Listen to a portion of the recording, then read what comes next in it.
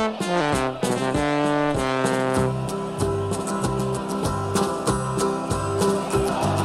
we come, blue and white, and we're looking good. You'll be in for a fight, and we fight pretty good. Getting goals is our job, and we get goals good. Looking good, we are Carlisle United. Hello everyone, you're listening to the Brunton Bugle, the number one place to get a Kyanite fix in the podcast world. I'm Lee Rooney. And I'm Mike Booth. United pick up their biggest away win of the season as Salford are seen off in Greater Manchester. We look back on the Blues' impressive 4-1 win over the Ammies in the Peninsula Stadium, while looking ahead to this weekend's FA Cup second round tie at Walsall Westcott Stadium.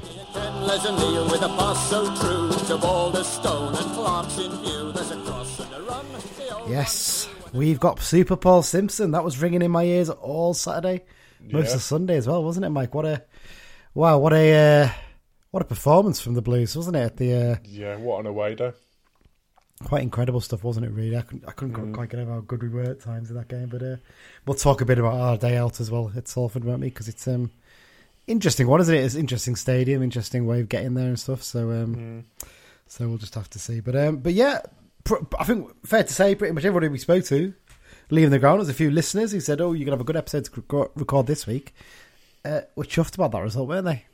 Yeah, I mean, what's to knock it? It had everything, and I don't think, well, obviously from our predictions last week, certainly none of us were predicting 4-1, and none of us were predicting, two of the goal scorers at least.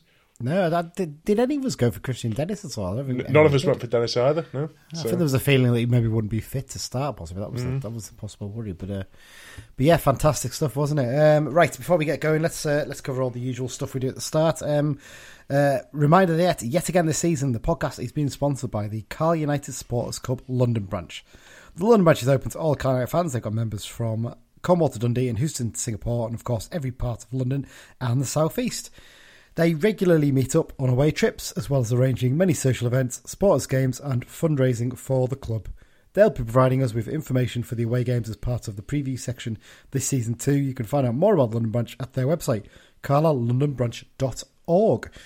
And also, the usual reminder, social media, we are on there. You can find us at Brunton Bugle on Twitter and Instagram. We're also on Facebook. Just search for the Brunton Bugle and click like. And as well as that, we're on the Cumbries.net message board, the Be Just and Fear Not Facebook group, and you can drop us an email, bruntonbugle@gmail.com. Right then, Mike. Oh, sorry, no, as well, if you don't already subscribe to the podcast as well, just remember to do that. Just search in your podcast app for Brunton Bugle, click subscribe, and anytime a new episode comes out, you'll get a little alert telling you the episode's available, and you can download and listen to it at your leisure. And if you can, give us a review on any of those apps. That'll be wonderful stuff. Right, Mike, no news to cover this week, is there? I think it's fair to say it's been another quiet week, which not necessarily a bad thing, is it? The number of quiet weeks we're having at the moment.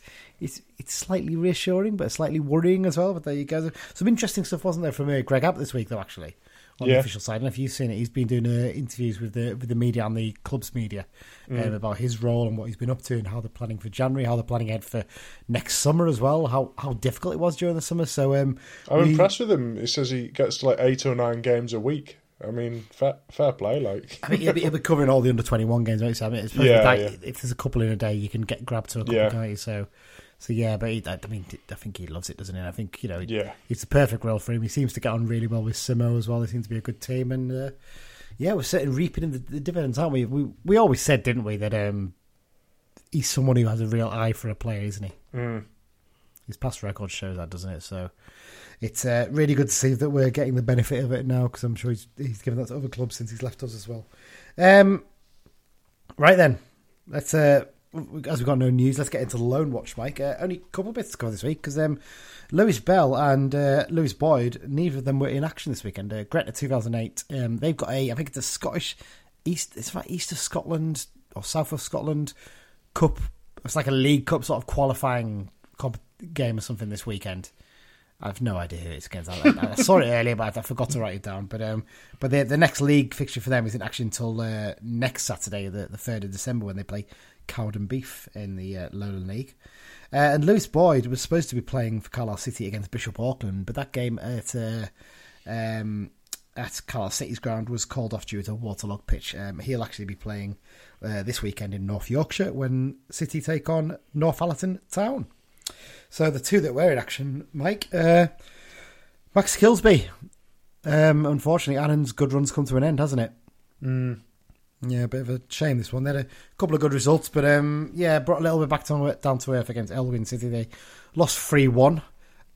Max did play the full 90 minutes against. That's 14 appearances now he's made for them, which is that's the best part about it, isn't it? The fact that he's getting these games under his belt. That's the thing we can be pleased about. And this weekend they face a Border TV derby against Stranraer. They've travelling all the way over to the south west tip, I suppose you could call it, of Scotland, isn't it? Really. I say derby. I mean, it's a worse drive probably from Annan to Stranraer than it is from Carleton. Well, maybe not from Carleton to Barrow, maybe it's because it's a bit longer, but it's nearly as bad. Having done similar in the past, it's not. I'm sure you've probably done that one before a few times with your old jobs, have you? Maybe. No, I haven't actually. No. I thought you might have been on to Stranraer, but there you go. Max will be back in action this weekend. Sam Fishburne, he missed last week's game. He must have had a knock or something, but he was back in action for Morpeth Town. Not a great weekend, though. They went down to a 2-0 defeat at Warrington Rylands. He came on as a 68th minute sub in this game, but he'll be hoping to get back in the starting 11 for this weekend's home clash with Belper Town. There is something actually I need to mention in the X-Blue section later on in terms of the game between Morpeth and Warrington Rylands, so I'll cover that just later. Right then, Mike, that's enough faffing about all that stuff. Let's get straight into the match review section. And, what a game to talk about. Salford 1, Carlisle United 4. The Blues dominant. I mean, not in terms of possession, when you look at the stats, but dominant in terms of the performance, weren't they, against a team that's considered a promotion rival, I suppose you could say, and a team that's been well backed, certainly in the past, and probably still is now, you'd think. And I don't think anyone who's at the game could argue that we deserved the 3 points. I've seen some things from their manager and some of their commentators suggested that the scoreline flattered us a bit, but I completely disagree. I think we were fantastic and well worthy of a 4-1 win. Yeah, definitely. I mean, one thing that Simo said, which I was quite impressed with, is he said, we knew that they were going to dominate possession, but we just had to keep it in places that we weren't too bothered about. Whereas I think you get other managers who would see that Salford like to dominate possession and think, right, we've got to stop them dominating possession. Whereas Simo's like, no, we know that that's what they're going to do, but we just have to deal with that and then hit them where it hurts. And that's exactly what we did. I mean, yeah, just that second half, that 15-minute spell where we just absolutely battered them. And we'll talk about some of the key talking points from why that happened in a bit. But yeah, backed by another fantastic following as well. 1,300 fans. They had a crowd of 3,400. Not great at League 2 level, is it? If you're only getting 2,000 home fans in, but that's another story altogether, I guess. But yeah, what a terrific effort from the lads. Let's get straight into it then. First up, team selection. Taylor Charters kept his starting place for the 5th game in a row, didn't he? Which was interesting because we sort of suggested maybe he would get dropped for this game, possibly, mate. Switch it up a little bit and bring Gibson in, or maybe Dennis or Stretton to go up alongside Edmondson, but no, he showed a bit of faith in Taylor. He's certainly putting a marker down on the team, isn't he? And it was Jordan Gibson that lost his place to Christian Dennis, who, there's been concern about his fitness of late, but again, what a great game he had, as we'll discuss in a minute. But were you particularly surprised by the team selection? I think when we saw it on our way up or in the pub, I think we were kind of like, this seems fair enough, didn't we?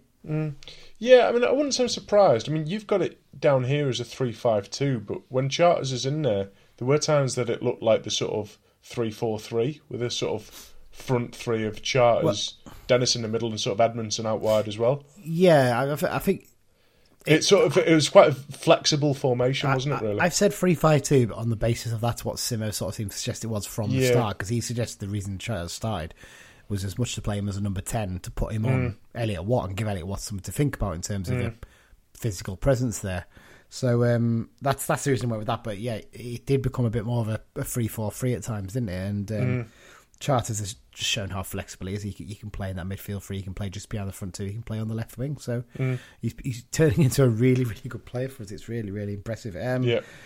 Let's talk about chances and goals then. I mean, what a start. I mean, absolutely flying. I mean, they dominated the ball for the first couple of minutes, but then we really got at them.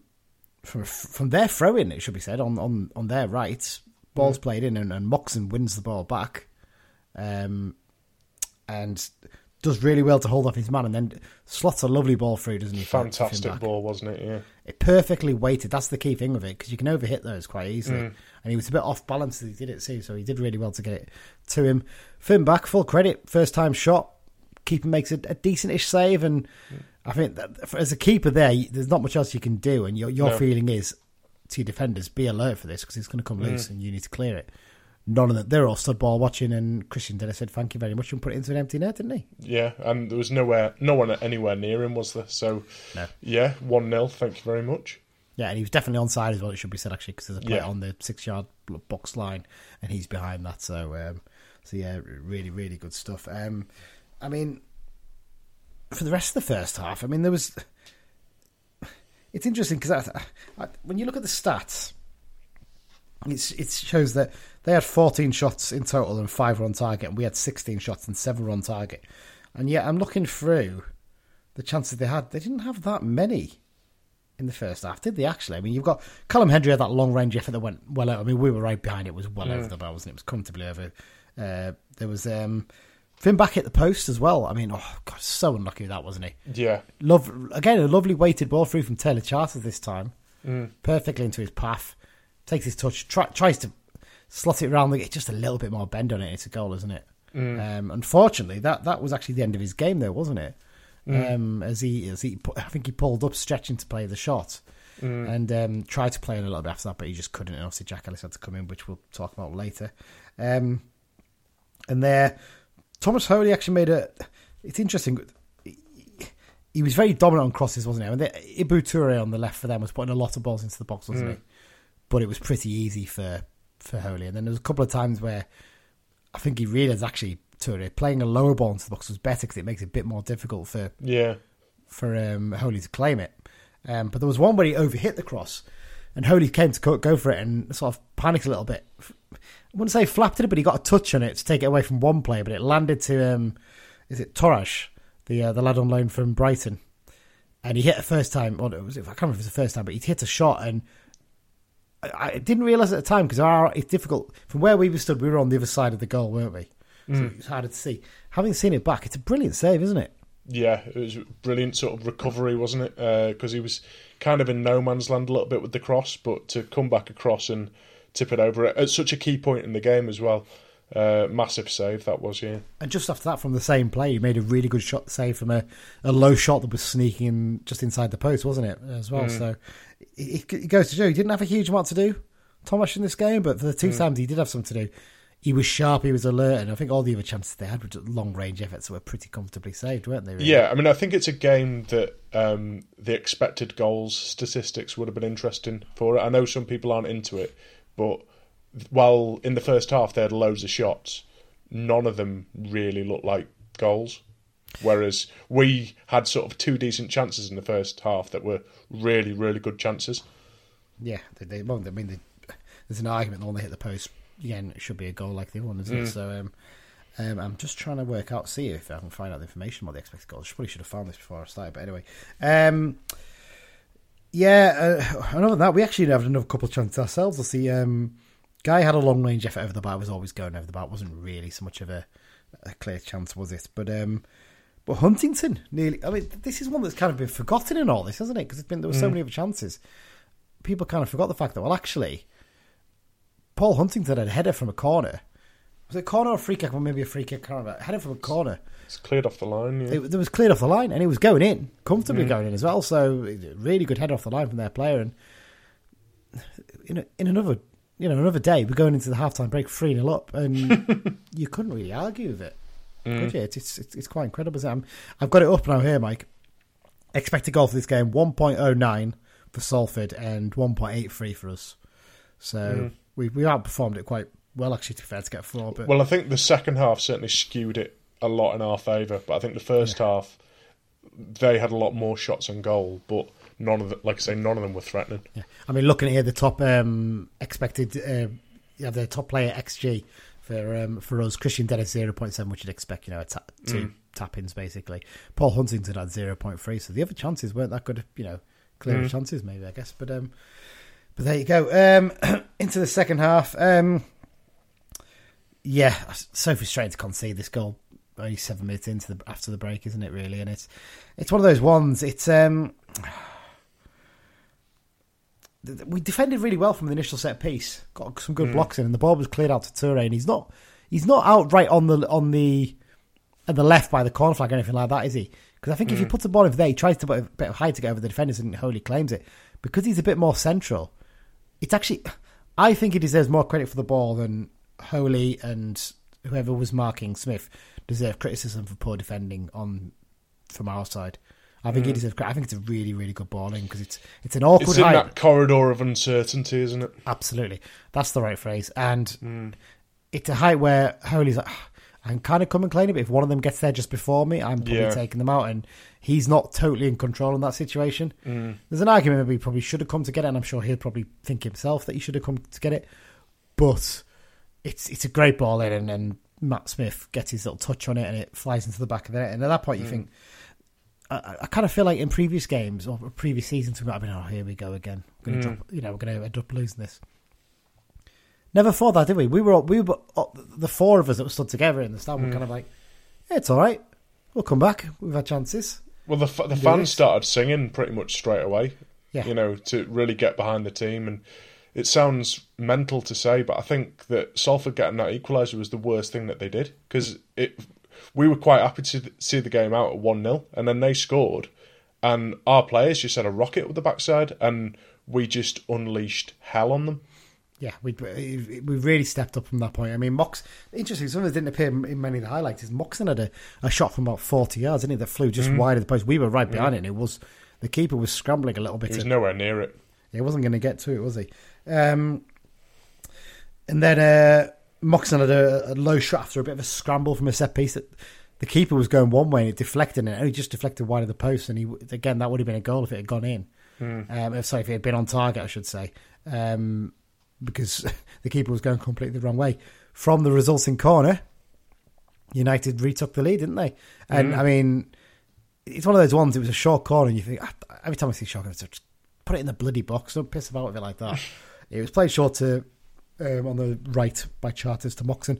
He shows nice footwork, digs across out, finds Edmondson, his header down gets blocked, and then, I mean, considering he'd never scored a league goal before this season, Callum Guy's now got 3 this campaign, and yet again, it's an absolute belter from outside the box, isn't it? He could have a goal of the season competition by himself. They've all been candidates for goal of the season, haven't they? And it's such a key point in the game. And one thing I noticed, so I noticed his partner was at like sort of maybe on the second to last row of that stand to our right. Yeah. And when that goal went in, she was like right down at the front, going absolutely mental. Which you love to see. I mean, absolutely everybody was going mental. To be fair, but yeah, just the away end erupted, and I think the players got a little injection of that and thought, yeah, we want a little bit more of this today. That really, I think you got it absolutely bang right there. That gave them a lift. You could see it. You could see the what's the word? Testosterone. They're really getting pumped up, weren't they? They were like, yes, this is what we want. And the funny thing is with it, where we were behind the goal, we didn't actually see it hit the back of the net, did we? No. The only thing we could tell is the fact that the keeper dived at it, the back of the net rippled, and then everyone just went mental to the left of us. Like, oh, it must have gone in then, and everything just went absolutely balmy. And the goal celebrations on the pitch side blue stuff was fantastic, wasn't it? Really. So if anyone hasn't seen it, go and watch it, because there's all kinds of things going on. I mean, you obviously got Callum Guy going, Mad Edmondson, a few of us, and Dennis the Menace stealing people's hats. Well, 3 I think is the totally managed, wasn't it? So basically all the stewards are trying to obviously get the players back away from the crowd, which people complain, but that's what they're told to do. It's their jobs, isn't it? So they're trying to get them back, and Christian Dennis is behind them, and he's like, I want to have a bit of fun here. And he picked one hat off, dropped it on the floor, picked another off, dropped it on the floor. And then after all the celebrations were sort of done and they were walking away, he sort of looked back and go, why not another? And walks over to this lad who's got his back to him, takes his hat off and throws it up in the air almost. It's brilliant. Absolutely brilliant. It was really good to see. But yeah, like after that point, we were just really getting into them, weren't we? And Corey Whelan, another player who's really stepped. I mean, his contribution this season has been fantastic, and we've said it a few times. But like, you need that if you're going to have a good season. You need players who who aren't going to grumble if they're left out sometimes, who are going to wait for their chance and be patient and Yeah, take it. I think a lot of teams, if you're to have a defender as good as Morgan Feeney go off injured, that can cripple you. That can really cripple you.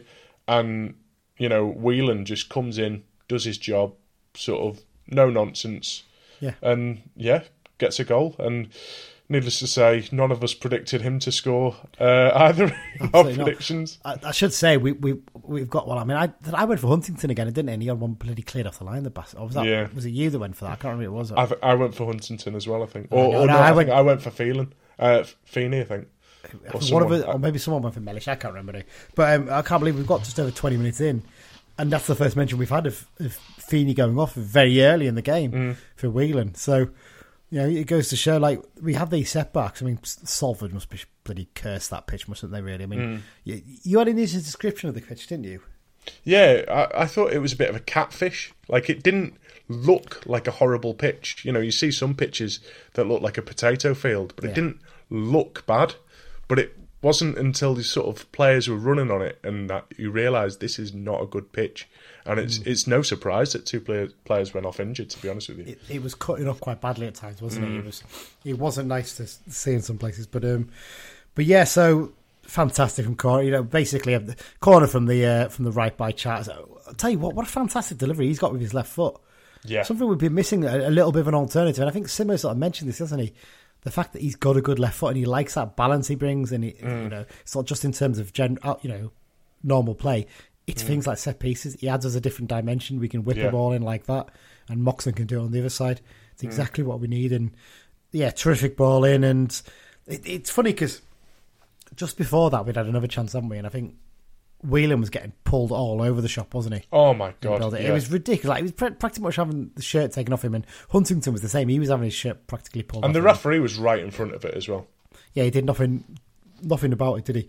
So this ball comes in, and we were screaming as the ball was being hit. Ref, penalty, because Whelan was basically being held back again. And we were screaming penalty, and then as soon as he got his head in, hit the back of the net, like, it's all right. It's all right, just leave it, and we just get on with it. And just again, it went mental, didn't it? And I thought it was quite nice that Whelan went to the other side of the goal, actually, as well, because all the other celebrations came down our side. So nice to balance it out a little bit. But yeah, fantastic header. I mean, just got himself. I mean, a ball like that is just asking to be headed in, isn't it? It's just so well delivered. And exactly. And it had sort of such dip on it. Like, it was sort of in the 6-yard box, but at the same time, when it went past the keeper, it was too high for him to claim. Yeah. And it just sort of looped down right onto Whelan's head, and he couldn't really miss, could he? He'd almost stooped to head it, didn't he? He wasn't like he was heading it from a high height. He actually stooped down, and really, really good control finish. Again, even though it was literally right in front of us, it's very hard to tell it actually gone in at first, wasn't it? Again, it was hit the back of the net, rippling, as what told us that the ball had gone in. And brilliant stuff. And then I'm just checking there was any other chances I missed that. I can't remember if this was in between them, but John Mellish was so close to scoring as well, wasn't he? It was a good chance, wasn't it? Sort of on his right foot. I don't think he realised exactly how much time he had. But he absolutely terrorised them when he went into midfield, didn't he? Yeah, that's one of the talking points we definitely got coming up, because I know there's some people listen to us saying, you always say John Mellish is good. You never say anything bad about him. Tough shit. We're going to say how good he was this week, because he was fantastic. Yeah, he really was. So he had that chance. It sort of bobbled about, didn't it? And he sort of fell to him, and Salford just watching, I think, waiting for an offside, didn't come, and he just snatched it, didn't he? I think if it's on his left foot, it's in the back of the net, basically, but it landed on his right, so it was a bit tough for him. But then, the fourth goal comes, and it's funny, he was absolutely dead on his feet, Christian Dennis, at this point, wasn't it? There was one point where he actually got to a ball first, and the defender still sort of got it off him and got away from him, because he was dead on his feet. And Simmer at that point, and this was literally about seconds before the goal, I think Simmer was like, right, I'm going to have to sub him off here. But the ball didn't go out after that. And he came back to our defence. I think Guy played a ball forward, and Moxley did this wonderful sort of shielding and turn on the ball, didn't he? The two defenders left it. He was away, and we were just screaming, go on, go yourself, or hit it when he got about 25 yards out, but he got blocked. But then Charles did well to recover the ball. Lovely little pass into Moxon. He finds John Mellish marauding down the right wing, as is his wont. He gets into the box, hits a low cross, deflects up and sort of, not really over the keeper, was it? It wasn't really a really high height, but it kind of wrong-footed the keeper, didn't it? Wrong-footed the keeper, and Dennis did exactly what good strikers do. He got himself into a good position, waited for the ball to come, and just nodded it with a diving head into the empty net, didn't he? And I think at that point, even though he had 2 goals, I don't think he was bothered about waiting to get a hat-trick, was he? Because he could barely walk after that, so he was fine with that. Came and celebrated with the fans again, and that was pretty much it. We had a couple of sort of half chances, but nothing really major after that, was it? We just saw the game out, didn't we? And really professional performance, and 3 brilliant points, wasn't it? It's hard to find any real negatives from this game, isn't there? Yeah, I mean, well, negatives not from a Carlisle perspective, but we'd sort of touched on it before. Another poor referee performance. He bottled sending Narty off. He was already on a yellow, and he did another bad foul. He was pulling Whelan's shirt right in front of him. Yeah, didn't notice. It was one of I think if we didn't win, we'd be more bothered. But I just thought... yeah, it's interesting. You're probably right with that. But I mean, it's funny because you were saying how bad he was to Chris, who was there with us. Yeah. We were talking to him about it, and I think I sort of chipped him up and said, I don't think he's been actually that bad. I think we've had a lot worse. And no, but I know the par for a bad referee is Leighton Orient now. I know. But to be honest, I still think even if you take him out of the equation, I think we've had a few worse this season. A few dodgy decisions, but generally let the game flow fairly well. And I can't crumble too. I mean, at the end of the day, we won 4-1, so who cares really? That's the important thing, isn't it? But there you go. Right, before we go to talking bunch, we have a couple of our 6-second reviews. Yes. What we're going to start with, so we've basically got 3 of our regulars. We've got Greg Bullman, Regan Thompson, and young Craig Robson. So who do you want to go with first, Mike? You pick. We'll go with little Craig. Little Craig, right? Let's have Craig's first. Let's go with the best first, then, shall we? Yeah, that's what we're looking at it. Right, here's Craig's thoughts on the game. The Blues go marching on another day. Amazing performance with a few hiccups, but we managed to sort it all out, and we were all over them. We'll start with the negatives then. Their number 3 I thought was really good in this game, and in the first half especially, I don't think we managed to keep him quiet, and as a result of that, they got their crosses in the box and eventually equalised. Gibson left on the bench this game, which was a bit of a surprise, but then again, I think Taylor Charles deserved to keep his place in the team. Gibson came on quite late, and he didn't do much, but I think if you bring him on a bit earlier, then he can go run at them and cause havoc. Now I can talk about injuries. I don't like Salford, because when I think about Salford, the first thing I think about is the disgusting toilets, and second, Joel Senior. Because when I was there last season, he got injured, and this time, Finn back and Morgan Feeney. Now, I don't know how serious it is, but I just hope they're back for the cup game on Saturday. Just going back to the toilet part anyway, the only thing I'm going to say is they need some new ones. It's the worst I've seen, ever. Now for some happy news. Dennis finishing and positioning. His second goal was his 100th career goal.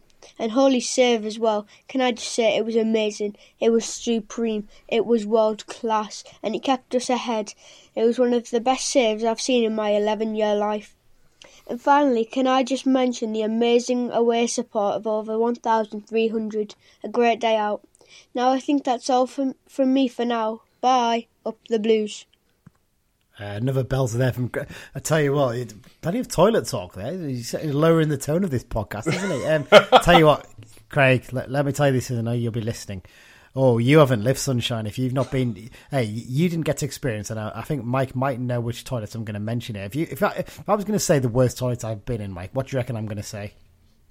Well, there's been quite a few. I mean, my worst was Stevenage, to be honest.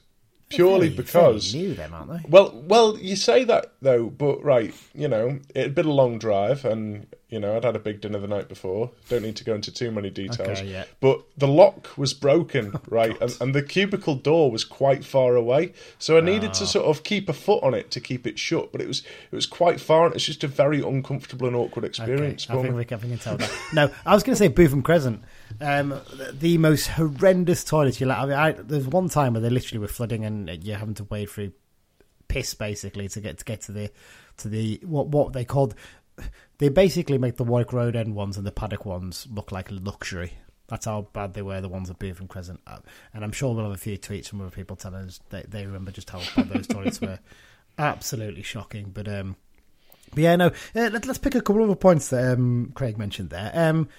The one about Toure is an interesting one. About, we didn't get enough help to stop him because I didn't mind this too much because you know what, he was constantly putting high crosses in from the left, and that wasn't a problem for me. He's a very good player, Toure, and he was whipping those in, and they were at such a comfortable height, pretty much all of them for Holy. Sometimes it's fine, just if they're going to whip a ball like that in, it's okay. Keep him a fair distance away, so he has to put that height on it. My worry would have been if he got to the byline and been able to put a low ball in or something like that, but it wasn't, so it wasn't too bad in the end. But it's a fair point. We didn't get particularly tight on him at times, and I think second half was much better, and I think Jack Ellis played a big part in that with his performance. Let's talk about the Taylor Charters point, because I've got it as a talking point anyway. It's amazing to see the confidence he's got at the moment, isn't it? And how it's really great. He's great. He looks like he believes he should be out there now, doesn't he? Yeah, definitely. I mean, if I was to sort of have one minorly critical point about him, I mean, him and Moxon are different kind of players. But for me, Moxon gets a lot of the ball. He he sees a lot of the ball. Charters doesn't seem to get on the ball as much. And I get, sometimes he's further forward, but when he does get the ball, he can really make things happen. But sometimes you want to see him just get the ball a little bit more to make things happen. But no, I mean, he's sort of put it on Simo now to drop him, and Simo can't drop him on form. And like you sort of said before, he's got that left foot, which adds a different dimension. He can place different roles within the same game. He just gets on with it. He gives nothing less than 100%. And he's got that long shot on him in his locker, which I think sometimes puts teams on the back foot as well. He's just a really good young player, and I hope that he stays with us for a good while, and we can notch a good sort of 100+ games out of him, because he's what we need. Well, he's halfway there, isn't he? He's at 50 now, isn't he? I think, pretty much. So he's doing pretty well. I know a lot of those have been as a sub, but hopefully a lot of them are going to be as starts going forward. But no, I think him and Moxon are a little bit different. I think Moxon is a bit more of a busy player, and he is going to get a lot more involved in the middle. And Charles is probably going to have to wait for the ball a little bit more. But I think actually he looks technically so sound, doesn't he? As well, when he gets the ball, he looks very tidy. The way but physically as well, nice for a young lad. Yeah, he can definitely put himself about. Yeah, absolutely. And at the moment, he's keeping arguably our best creative player out of the team, isn't he? Exactly. Which is a real testament to how much belief Simon has in him. And I'm sure it's frustrating for Jordan. I'm sure he wants to be out there and playing, but he'll get his chance. I know he'll get his chance, because players pick up injuries and stuff like that, and we change the way we play sometimes. Yeah. So But there's a little bit of me as well that kind of thinks with Gibson, and I am a fan of him, but Gibson got out the team because he picked up 5 stupid bookings, and it's almost sort of saying to players that if you pick up 5 stupid bookings and you get out the team, you might not necessarily have your place back once your suspension's over. Which I think is a good sort of message to give to the team. And I think it's good as well to make him fight for his place as well. I think that's not a bad thing, actually. And when he comes back in, I'm sure he'll come in raring to impress, won't he, as well? Which is not necessarily a bad thing. If you know you can get back in quite easily, you might be a bit. Okay, I don't really have to put that much effort to do it. He knows he's going to have to really dig deep to keep his place in the team in the future. And it's the same for Taylor. I'm sure he knows that Jordan's waiting there to take his place if he doesn't impress. So absolutely. I think he had a great game as well. Also a note, as Craig mentioned there, 100th career goal for Christian Dennis as well. Yeah, fantastic milestone. Not a lot of players get to that, so really, really good to see him hit that. What else? Anything else you pick out from what Craig said there? I don't think there was much else. It was all pretty much spot on, wasn't it? He was quite thorough, wasn't he? Yeah.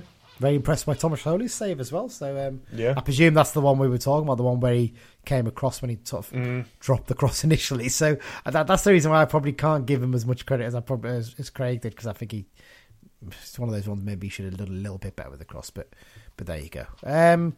Right, 2 more left. Greg or Regan, what are we going for? We'll leave him. Yeah, we'll leave Regan to last. Because we know how that's going to end, don't we? So, as he told us he was going to be sending us this, so there you go. Right, here's Greg's thoughts on the game. So the game on Saturday, I thought we were going to get off to a bad start when we were in Brewdog, and I thought you were going to leave your black pudding when you had your breakfast. I was really concerned. I thought I was going to have to jump in and eat it, but you found your second wind and you ate it, so fair play. So got to the game. I thought it was going to be one of those typical away days, get the early goal and then just get everybody behind the ball. And yeah, we gave up a lot of possession in the first half, but they didn't really do anything with it. It was comfortable, and it just felt like it was going to be a comfortable win. Second half started, they got a good goal. Well, they had a good start to the game, and then we just seemed to find another gear, and we just absolutely battered them. I've got to give a shout out to Whelan and Ellis. I thought when they came on, they were brilliant. It just shows that we've got some real strength in depth. It was a really, really great all-round team performance on Saturday. I can't think of a player that had a bad game. It was, every single one was solid. I thought it was Thomas Hawley's best game for Carlisle United. That save he made in the first half, I thought was brilliant. He was taking catches out the air. It was one of his most commanding games for me. We had a cap that nearly ended up on my head. That was thrown in our direction off. That seemed to be doing their rounds in their way in. So I think that must have been when the players were stealing hats. And got a little bit carried away on the second goal. But all in all, a good day. Up the Apple Sours Blues. There we go. For those who probably, no one will know the real reason about this. Basically, Greg told us when we were before the game, we were in Brewdog, and then he said, "Oh, I'm going to have to go to the pub next door. It's like basic. I think it's called the Shakespeare in Manchester. We're going to have to go there to get an apple sour." I was like, "Why do you have to go there to get an apple sour?" He said, "Well, seemingly him and Matty, who also comes to the game with us, before every game we've won this season, have had an apple sour shot." And that's apparently now the tradition. They have to do it, otherwise, the Blues won't win. They had a Sambuca before Stockport, and look what happened there. Exactly. So it has to be an You apple can't argue sours. with facts. No. Stone cold facts, aren't they, basically? So there you go. But no, it's interesting. Another one who picking out Thomas Hawley's saves, and maybe I should give him more credit than I am, basically. Yeah, That's maybe you should. Yeah, but you mentioned Whelan now. We've obviously touched on Whelan, obviously, but let's talk about Jack Ellis then. I mean, once again, coming in and doing a job at his age. I mean, we've got to remember the fact that Finn Back is only a little bit older than him. Yeah, they're very similar age, the pair of them, and they've both been fantastic. And we discussed last week whether Back or Ellis, and there's a bit of discussion about who it should be. We actually got to see them both play in this game. I thought Back was fantastic, actually, for the 25 or so minutes he was on the pitch. He just terrorised their left wing back, didn't he? He was getting up and down the pitch. He really pushed them back, actually. And very unlucky with the shot that hit the post, but obviously picked up an injury as a result of that. But Ellis came in and didn't get as forward as he has done as much in previous games, has he? But in terms of defensively, bar that one chance Toure had to cross in the second half, Toure did nothing, didn't he, really? Yeah. And that's a testament to how smart and switched on Jack was. I think the difference actually is second half, we did change formation, so John Mellish went up into midfield, which we'll talk about shortly, which did mean it was more of a back four, wasn't it? So he probably didn't have as much opportunity to get forward, same with Jack Armour on the left.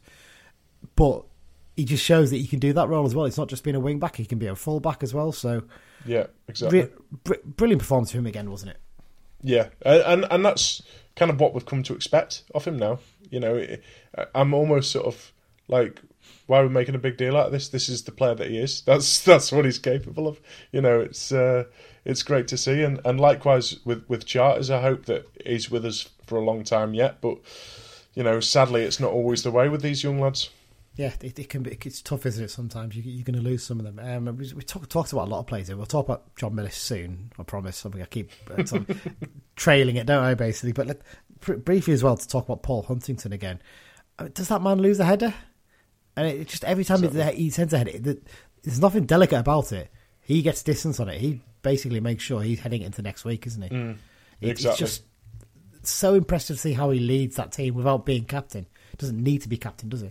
No, exactly. And I think that's one of the reasons why Ellis has been so good. Having someone like Huntington alongside you just sort of taught you through the game a little bit. He's been round the block, and I think we didn't need Ellis bombing forward once we had the lead. So yeah, he was more of a right back than a right wing back. Obviously, the formation changed as well. But yeah, just both of them. I mean, I say both of them. All of the Cumbrians in the team have just been brilliant, and it just adds that little bit. I don't know. I don't want to say it adds a bit of heart to the team, because the non-Cumbrian lads have heart as well, but it just adds a little bit more togetherness with the fans. I don't know. It adds something. When the fans know some of the lads who are playing as well, I think that definitely helps. Because I mean, you've seen Moxon's. There's a brilliant photo that Stuart Roy Clark, of Homes of Football fame. He uses the game photographs off, and he took a brilliant photo of Owen hugging one of his mates in the crowd after the final whistle, which was just a really lovely photo. And it goes to show what what it means to these players, doesn't it, as well? So I guess that's the way it is. Right, we've put him off for long enough. Is he going to give us the catchphrase? That's the question. Here's Regan's thoughts on the game. Yeah, what a win. Probably the perfect away performance. I don't think it's by far the best we've played this season, but I mean, when you can put a team on a sword like that without playing your utmost best, then it's real positive signs. They had their little spell. I think it was like 20 minutes at the start of the second half or something, but they didn't really trouble us too much other than that. I think it says a lot about the club when they've spent however much money getting to this stage and changed gaffers how many times, and they still resort to just humping it long. I guess you can throw all the money you want at the end of the day, but you can't really build a football club that way. John Coleman said it himself that John Mellish is the MVP of this Carlisle team, and I absolutely agree with it. I think if he don't play well, we don't play well, and when he's missing, you can really tell it as well. So fair play, John Mellish. And I'll say the same thing that I said to John Coleman, and that's that I, for one, know the crack. Shagger's shagging. It's as simple as that. He did actually say for me to sell. He forgot to put up the blues at the end, so he passes on his up the blues as well to make sure he completes the set. But yeah, we've got to get the catchphrase in there at the end. But that takes us on quite nicely, doesn't it? That actually he's put us on to the next point. I haven't even listened to those three this week, and I've managed all the points I wanted to talk about. I've been in there, so it's lovely. It's almost like it's done by magic. Viva John Mellish. Play where he wants. Wants to play. If he wants to take over as manager when Simo leaves, give him the job. I'd make him chairman. What a guy.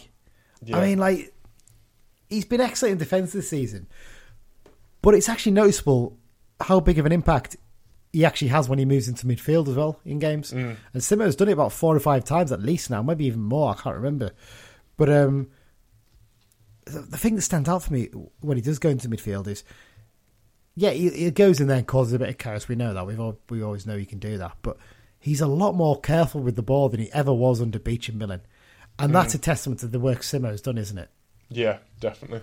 I mean, I sort of said, I said it on Saturday to you, that Salford are quite a team sort of built of under 21, like former under 21 Premier League players. Who are sort of technically very good, but they're not as sort of physical as, some of the players who have maybe worked their way up through non-league kind of thing.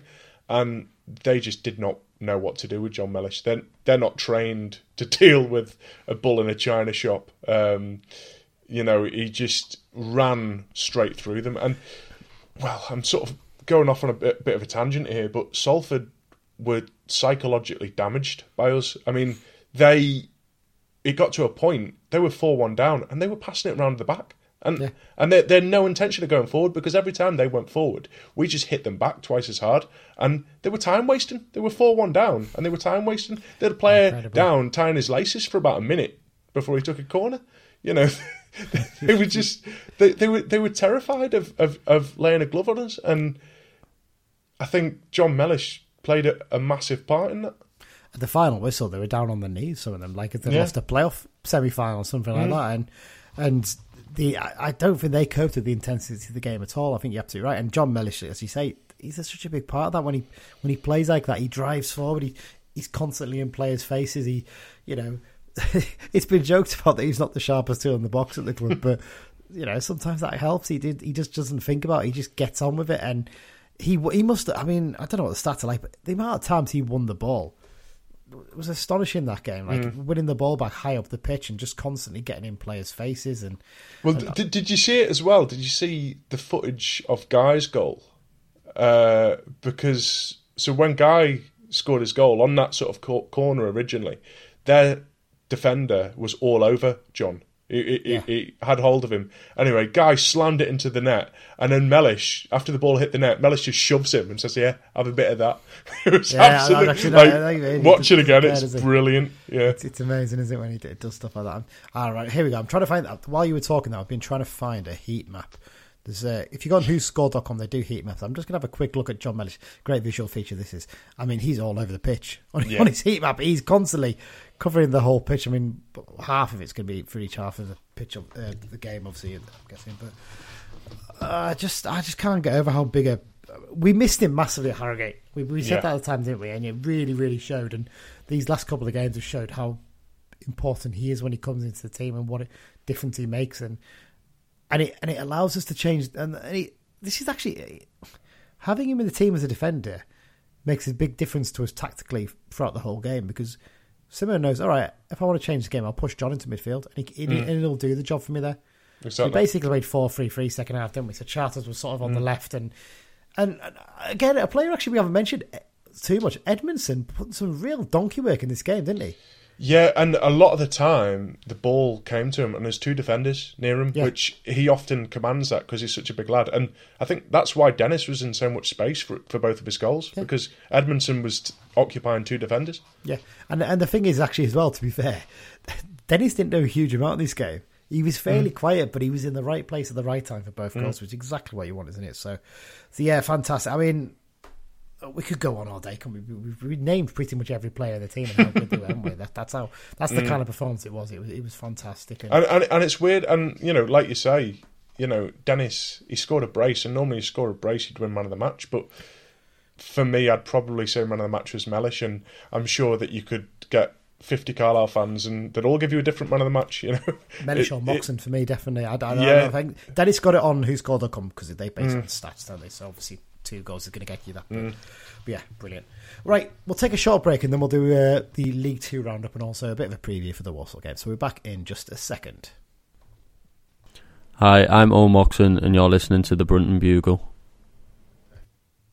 There you go, the Denson home PLO taking us into the second half of the show.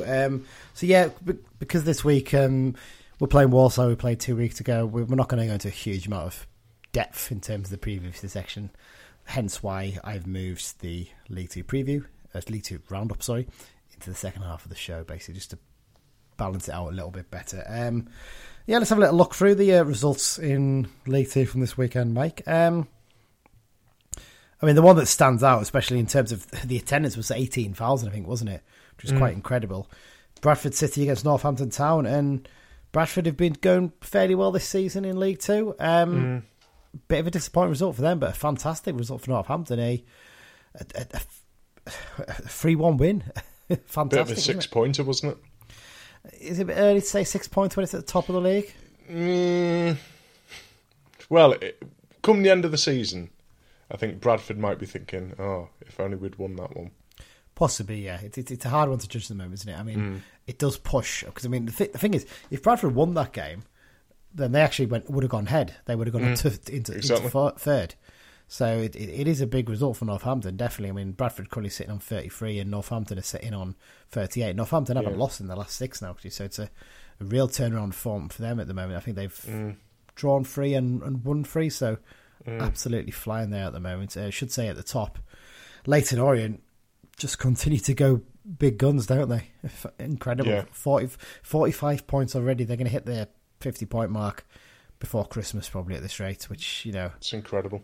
Yeah, one of the best performances you've seen in this division. And still only 2 defeats for them as well, all season. Yeah, it should be noted, we've only lost 1 more game than them. Yeah, exactly. Problem is we've drawn too many, that's the problem. That's where we need to change things slightly. Because when you look at it, I think Barrow have lost nearly 4 times as many games as Orient. They've lost 7 so far, but they've only drawn 1. And they've won 11, so they've won 3 more than us, which is frustrating, but it's just the way it is. 2 points ahead of us they are at the moment. On the point of Barrow, they beat Hartlepool United 3-1. God almighty, Hartlepool look an absolute mess, don't they? Yeah, they really do. I mean, I'm not entirely sure that they'll be able to pull themselves out of it by the sounds of things. I mean, Keith Curl, I think, still post-match. Yeah, well, he was giving it some of these players are not good enough to play in the Football League kind of thing, which is very, managers don't say that unless... Do you think he's including his goalkeeper in that? Well, based on that goal? I mean, if you haven't seen it, guys, go and look it up on Hartlepool Barrow goal on Twitter or somewhere like that, or look up the highlights of this game. what the keeper Ben Killip is doing on this goal, I have no idea. He comes out of his goal, got a good 30, 40 yards to sort of go for the ball. Completely sort of cocks up. I don't know if he's trying to kick it or control it or something. Leaves it. The player then nips it off him. He tries to win it back, loses it, then tries to run back, and by this point, Josh Gordon's lobbed it into the empty net, and that just about sums it up. I think, tell you what sums up the day for Hartlepool. Hartlepool fans fighting amongst themselves in the away end. That's a surefire sign of a club that is in an absolute mess, isn't it, really? Yeah. Pretty embarrassing for them. But, well, sort of slightly on the topic of Barrow, I don't want to talk about them too much, but the Cumbrian El Clasico is shaping up to be one hell of a game, isn't it? Oh, I mean, it's one of those ones I can kind of guess why the club haven't done it yet, because they want to concentrate on the FA Cup game first, get out of the way. I know we'll have the Sutton game before then, but for me, as soon as that FA Cup game's done, get promoting that game against Barrow. You just got to. In fact, I've got a little idea about that in a minute, which I'll sort of mention. I'm sure the club might be considering it as well. It's absolutely incredible. You know what's happening to the two clubs this season. It's brilliant. It's brilliant. Through some of the other results, going through a few here. Colchester 3, Doncaster 0. Didn't see that one coming, did we? No. Colchester have been absolutely awful this season. Yeah. Well, Really Harrogate good. 3, Mansfield 0 as well. I mean, I think we saw when we went to Harrogate that they've got something in them. Yeah. But, I mean, Mansfield is still a good side. They I think they were in the playoffs going into that. And You say Mansfield is still a good side. They've only won one of the last 6. No, but I mean, they're still 8th, But it shows how far they were right sort of close to that top 3, and they've dropped off massively recently. So not looking great for Mansfield at the moment. Nigel Clough, I wonder how long it'll be before he's under a bit of pressure, I suppose. And Doncaster similar, they're only 2 points behind Mansfield. Obviously, they're not under a new boss now in Danny Schofield, I think, isn't it? It was Huddersfield manager at the start of the season. So interesting one there. I mean, Colchester, that result actually takes them ahead of Gillingham, who lost 2-0 at Newport County. 19 games in, 6 goals. I mean, God. I mean, defensively, amazing. Defensively, they've only conceded just over 1 a game, which, considering Hartlepool have conceded 34, they've conceded 21. They've actually got, looking at it, one of the better defences in the bottom half of the table, Gillingham. But they can't score to save. I mean, they've signed Callum Harriott. I noticed that on a short-term deal today. That's a fairly decent sign of this level. But again, it's put a lot of pressure on his shoulders to get fit and scoring for them, isn't it, I suppose?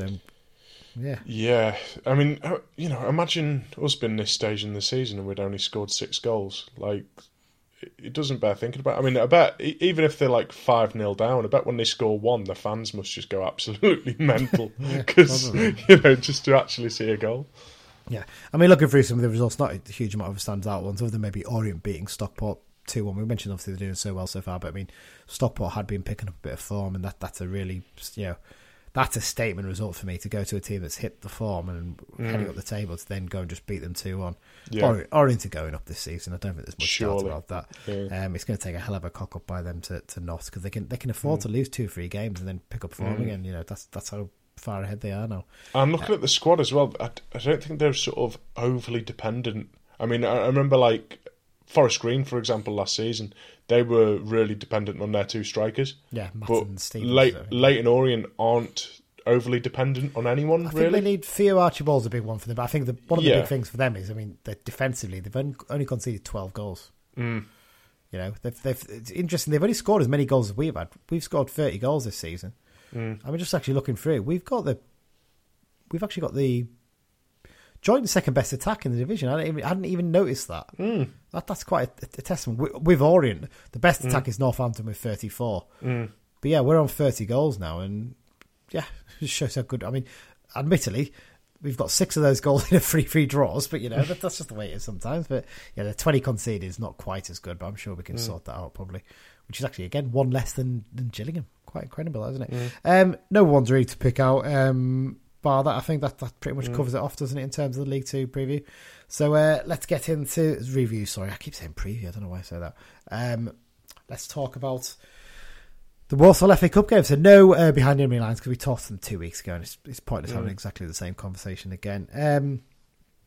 This weekend, 3 p.m. kickoff at the Poundland Bescott Stadium. Terrible name. I suppose it's a terrible name through sponsorship, but if it's pumping a load of money into your club, you're probably not going to grumble too much, are you? I mean, I don't think I'd like to be called the Poundland Brunton Park, but it's something I'm actually quite proud of, that we are one of the few clubs that haven't seemingly sold out the name of our stadium. But I mean, a lot of these clubs, the stadium, I mean, a classic example of this is Bolton. It'll still always be the Reebok Stadium, even though they've had multiple names since. It's often University of Bolton now, isn't it? I think. So, yeah, exactly. It's one of those things. I agree with you. I'm quite proud that we've never done it. I'm similar in that the fact that I'm proud that we've not had a gambling company as our funds of shirt sponsor, albeit it's a lot less common at this level, I suppose. But there you go. So for this weekend's game, Scott Oldham is the referee. The 40-year-old from Lancashire is in his 6th season as an EFL referee. This season, he's taken charge of 17 games and handed out 54 yellows with no red cards so far. Last season, he handed out 34 yellows and 2 red cards in 34 games. So he's not too card happy, actually. Sorry, it's not 35. I think it's 100 yellows. I think I put that down wrong. I do apologise.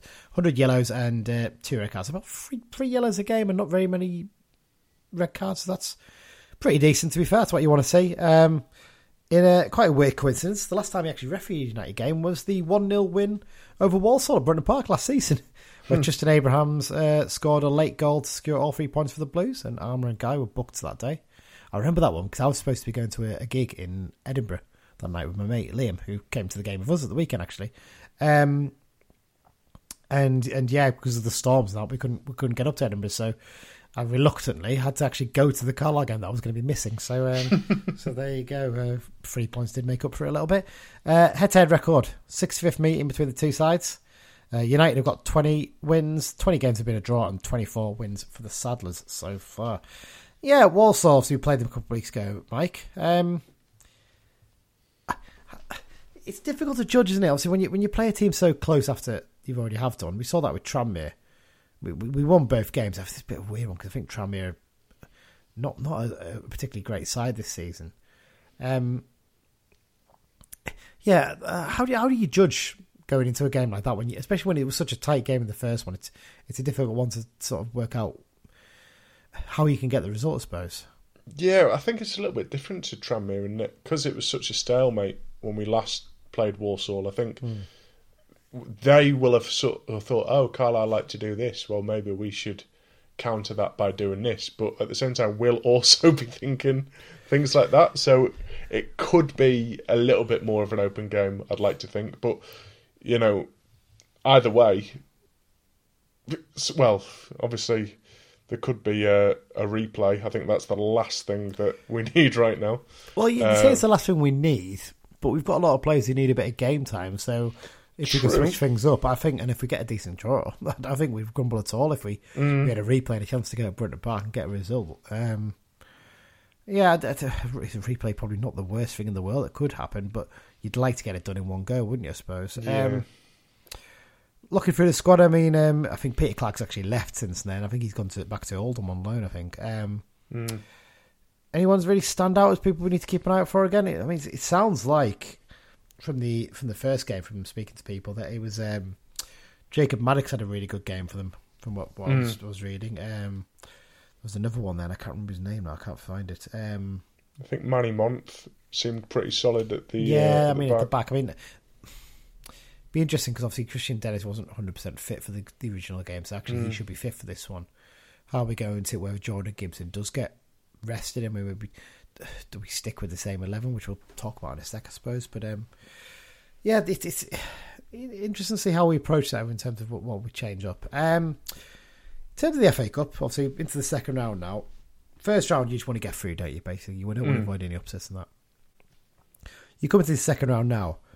This is where the excitement really builds, isn't it? Because win this game, you've potentially got a massive tie in the third round, haven't you? Or you've got a draw against a team that isn't massive, but they'll draw Manchester United away in the fourth round. Yes, exactly. That's typically what happens to us quite often. Yeah. It's happened a few times, I think. Was it Torquay United who had that? Torquay did that, yeah. That's the one I remember. Yeah, a game we should have won as well. Yeah, I don't want to get ahead of ourselves in 10th here, but if we were to win, what would your dream tie be? I mean, I've just sort of touched on it then. I wouldn't mind Manchester United because I've never actually been to Old Trafford. Have you not? No, and I think the way that they're going at the minute as well, I kind of fancy us to get a result, especially sort of post World Cup. I think they'd maybe be resting a few players. I'd be too scared of Man City because they just have way too much depth for their own good. Well rested Erling Haaland up front as well. Yeah, exactly. That'd terrify me. So yeah, I'd go Manchester United away. To be honest with you, I think be a massive money spinner for us, and an easy shot at getting into the fourth round as well. Well, it's interesting. I'd like to get Spurs away, just so we can go to the new stadium because it looks amazing. Everyone I've spoken to said it's brilliant as well. That's the obvious one I think to go for. Any of the London clubs away really would be the big London clubs. That is obviously, of course, that would be a nice day out, wouldn't it? But yeah, like Man United or anyone like that would be great. But I think actually the obvious one would be Newcastle United away. The chance to go to St James's Park as well. Not fairly local game.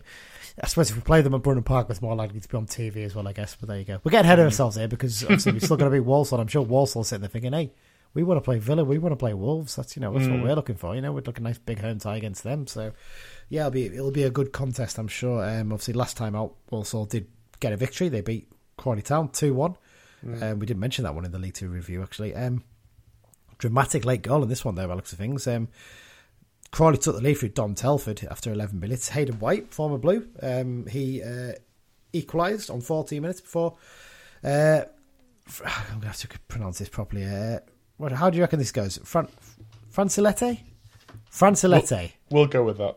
Francilete was sent off on 39 minutes for Crawley Town, and then Danny Johnson pops up in the 90th minute to get a winner for the Saddlers and keep up their really decent recent form. They're making a bit of a march up the table, actually, should be said. Currently up to 11th, so they're only how many points off? Is it 4 points off the playoffs at the moment? So pretty tight. It's a weird month, isn't it? Because we're going to the FA Cup game this weekend, and we've only played 3 league games this month. In fact, some clubs have only played 2 because of the way that the season is with the FA Cup and the World Cup and all that. Fixtures are all over the place, and this month's become a really weird month. So how they're going to decide manager of the month, I have no idea. I'm guessing someone could win it effectively with 2 wins across the month, which seems a bit daft, really. But there you go. So let's talk about United then, quick, Mike, before we do predictions. What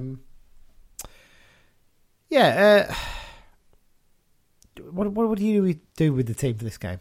Do you stick or do you twist? Yeah, well, I mean, I think Dan touched on it a bit in last week's episode that maybe Walsall were a little bit too solid League Two for like Taylor Charters, I think. As much as I'm a fan of him, so it's maybe a good game to bring Gibson back in to sort of say, show us what you've got. But at the same time, if Charters does play, I'm not going to argue against it because he's been in great form. So it's a tough one. I mean, normally you pick your best 11 players on form, but I think we've probably got about 13 players in good form at the minute. So what do you do? I think if I was going to make a change, I'd maybe rest Dennis from the start on this one because we know he's had his calf problem. You don't need to push him too far. You can bring him on as a sub to make a difference in a game as well. I think I'd start with Jack Stretton with this. Get someone running at them. Have a bit of go at them. But bar that, obviously, if Feeney's injured and Bakker injured, bring in the 2 lads who filled in for them in the last game and just go with that.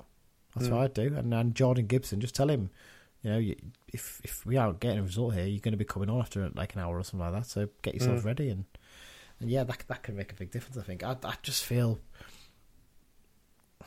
It's frustrating because it's kind of one of those situations where in an ideal world you think maybe change things up a little bit, but then another way of looking at it is we're in good form. Why change that momentum? Why risk disrupting it?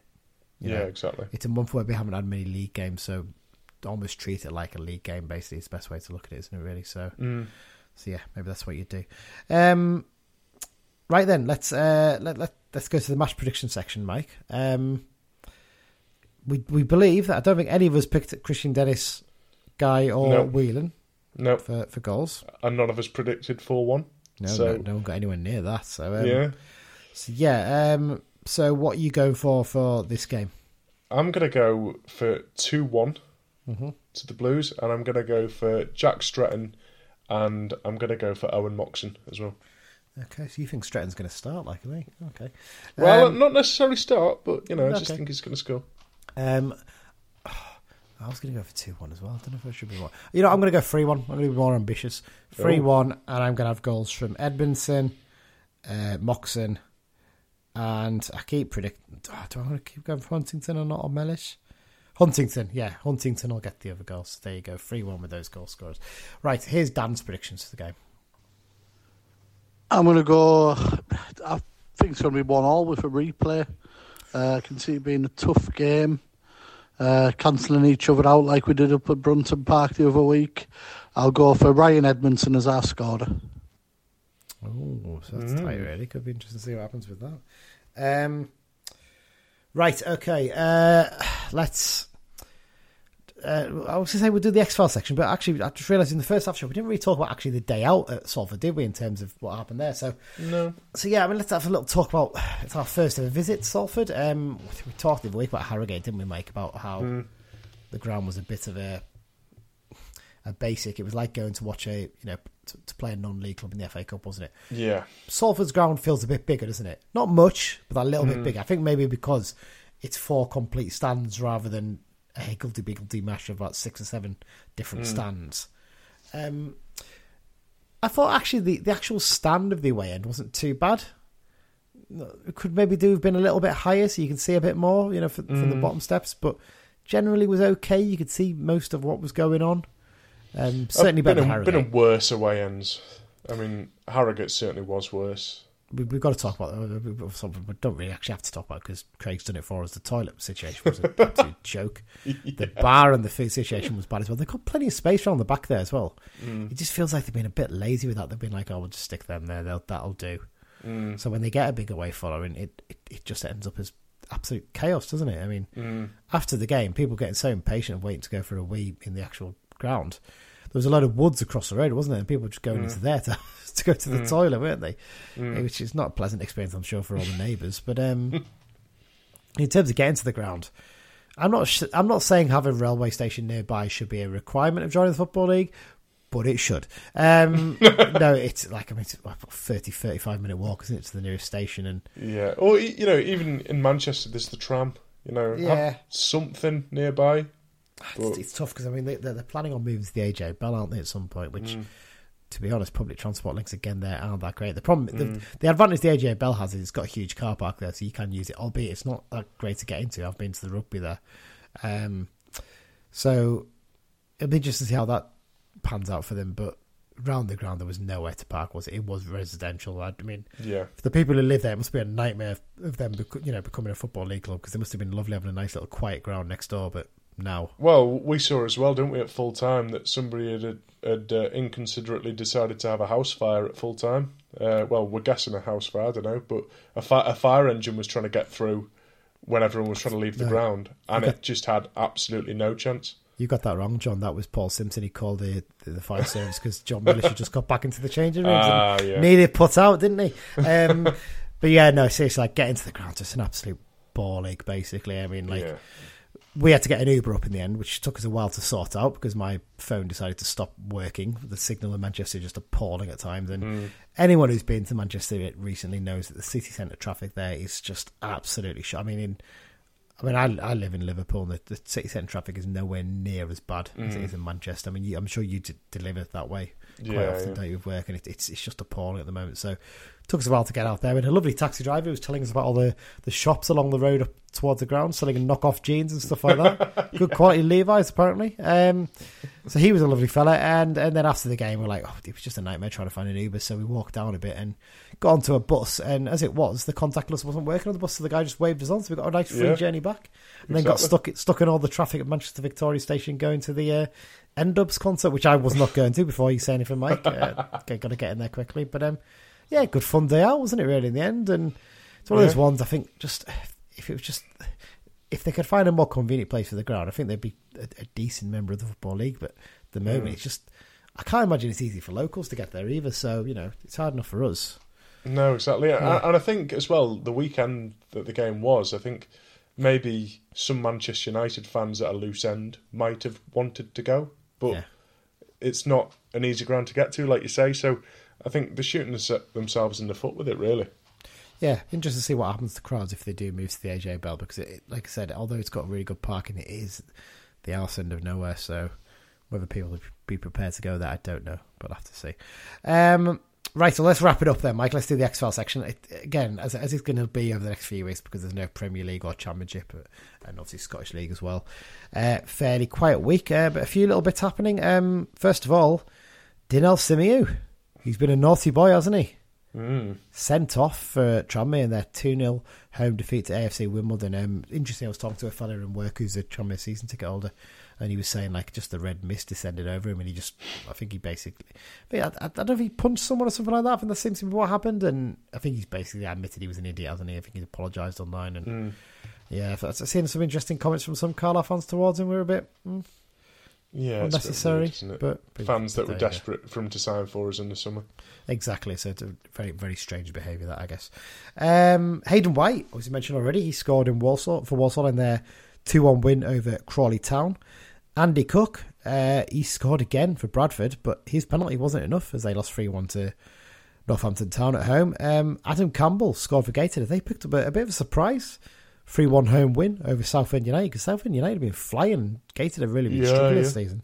So that's a bit of a surprise one. And a nice combination here. Gavin Riley and Josh Todd both scored for Queen of the South as they won 4-1 over Montrose at home. Only one other bit of news, isn't there, Mike? And this is a real blast from the past. Yeah.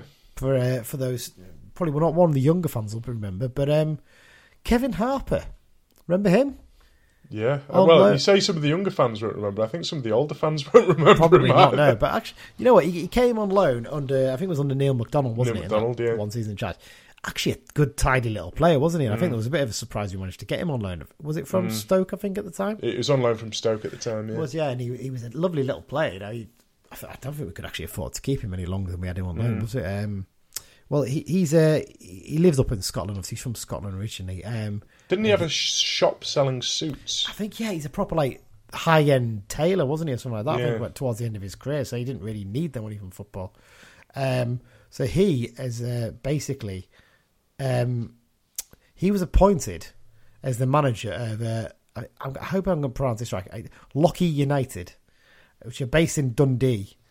Part of the SJFA Midlands League. So that's the Scottish Junior Football Association Midlands League.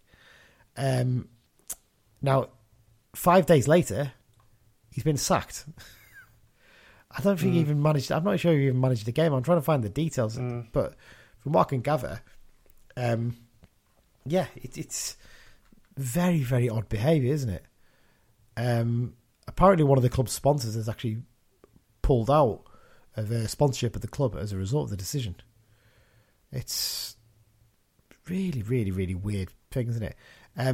Interesting. His first job back in management after 2.5 years out, it was. So, yeah, apparently he's threatening the club with legal action as a result. So, interesting to see what happens there. We'll keep an eye on that one, see whether he does take it up. But yeah, that's the only other bit of news from the X-File section, and that's it for this week, isn't it, Mike?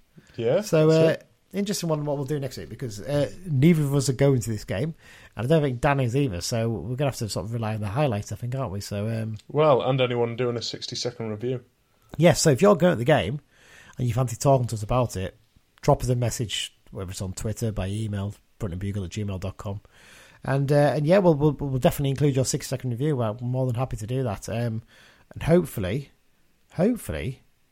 come next week's recording, we'll know who we've got in the third round of the FA Cup. That's what we're praying. We're crossing our fingers here. Yeah. We could be talking about a big cup tie. And on that point, actually, that's the thing I was going to say actually before I finish.